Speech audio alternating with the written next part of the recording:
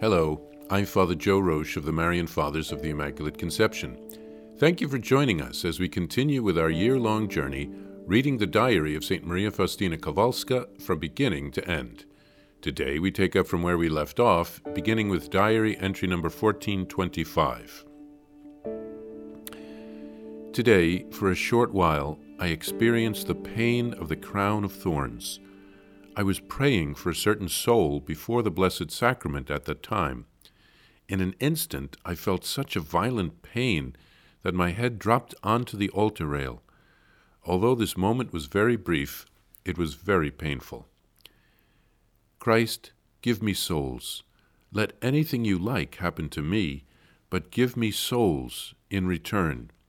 I want the salvation of souls. I want souls to know your mercy.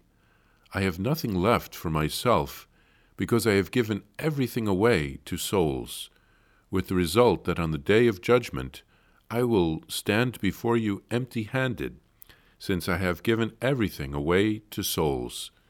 Thus you will have nothing on which to judge me, and we shall meet on that day. Love and mercy. Jesus, Mary, and Joseph. Hidden Jesus, life of my soul, object of my ardent desire, nothing will stifle your love in my heart. The power of our mutual love assures me of that. Hidden Jesus, glorious pledge of my resurrection, all my life is concentrated in you. It is you, O host, who empower me to love forever, and I know that you will love me as your child in return. Hidden Jesus, my purest love, my life with you has begun already here on earth, and it will become fully manifest in the eternity to come, because our mutual love will never change. Hidden Jesus, sole desire of my soul, you alone are to me more than the delights of heaven. My soul searches for you only, who are above all gifts and graces, you who come to me under the form of bread. Hidden Jesus, take at last to yourself my thirsting heart, which burns for you with the pure fire of the seraphim. I go through life in your footsteps, invincible, with head held high, like a knight, feeble maid though I be. For a month now, I have been feeling worse. Every time I cough, I feel my lungs disintegrating. It sometimes happens that I feel the complete decay of my own corpse. It is hard to express how great a suffering this is. Although I fully agree to this with my will, it is nevertheless a great suffering for nature, greater than wearing a hair shirt or a flagellation to the point of blood. I have felt it especially when I was going to the refectory. It took great effort for me to eat anything because food made me sick. I also started at this time to suffer from pains in my intestines. All highly seasoned dishes caused me such immense pain that I spent many nights writhing in pain and in tears for the sake of sinners. However, I asked my confessor what to do, whether I should continue to suffer this for the sake of sinners, or ask the superiors for an exception by way of milder food. He decided that I should ask the superiors for milder food, and thus I followed his directions, seeing that this humiliation was more pleasing to God.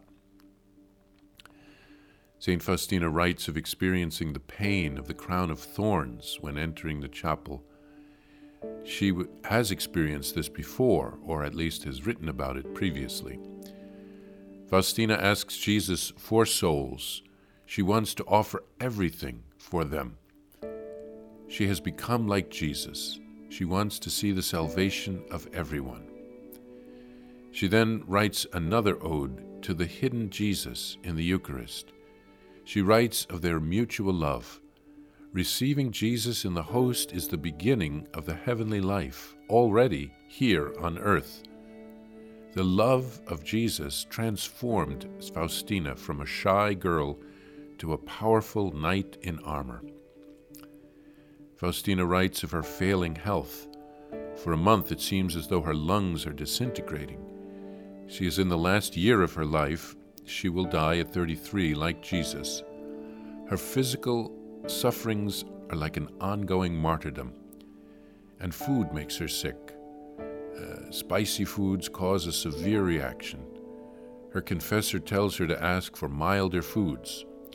She has to ask the superiors for this special consideration. She would like to be able to simply eat what the other sisters eat, but this becomes another type of suffering for her. She is obedient, despite the cost. God loves our obedience.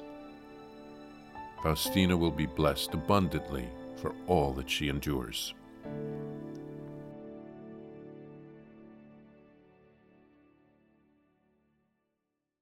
Please follow or subscribe to this podcast to receive the latest episodes and updates. If you have enjoyed this podcast, I invite you to leave a review.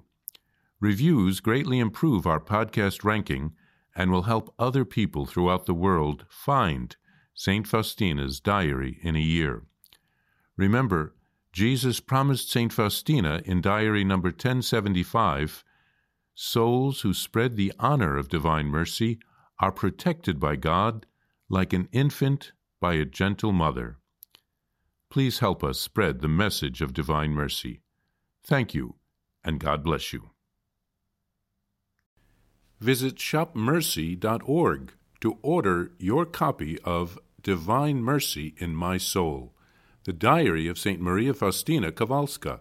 It's available in print in English, Spanish, and Polish, and in English as an e-book, available now on shopmercy.org. Are you enjoying this podcast? I invite you to listen to more shows brought to you by the Marian Fathers of the Immaculate Conception. Join us daily for enriching spiritual content, which will help you on your journey with Jesus Christ. Simply visit DivineMercyPlus.org for a complete list of our shows. That's DivineMercyPlus.org.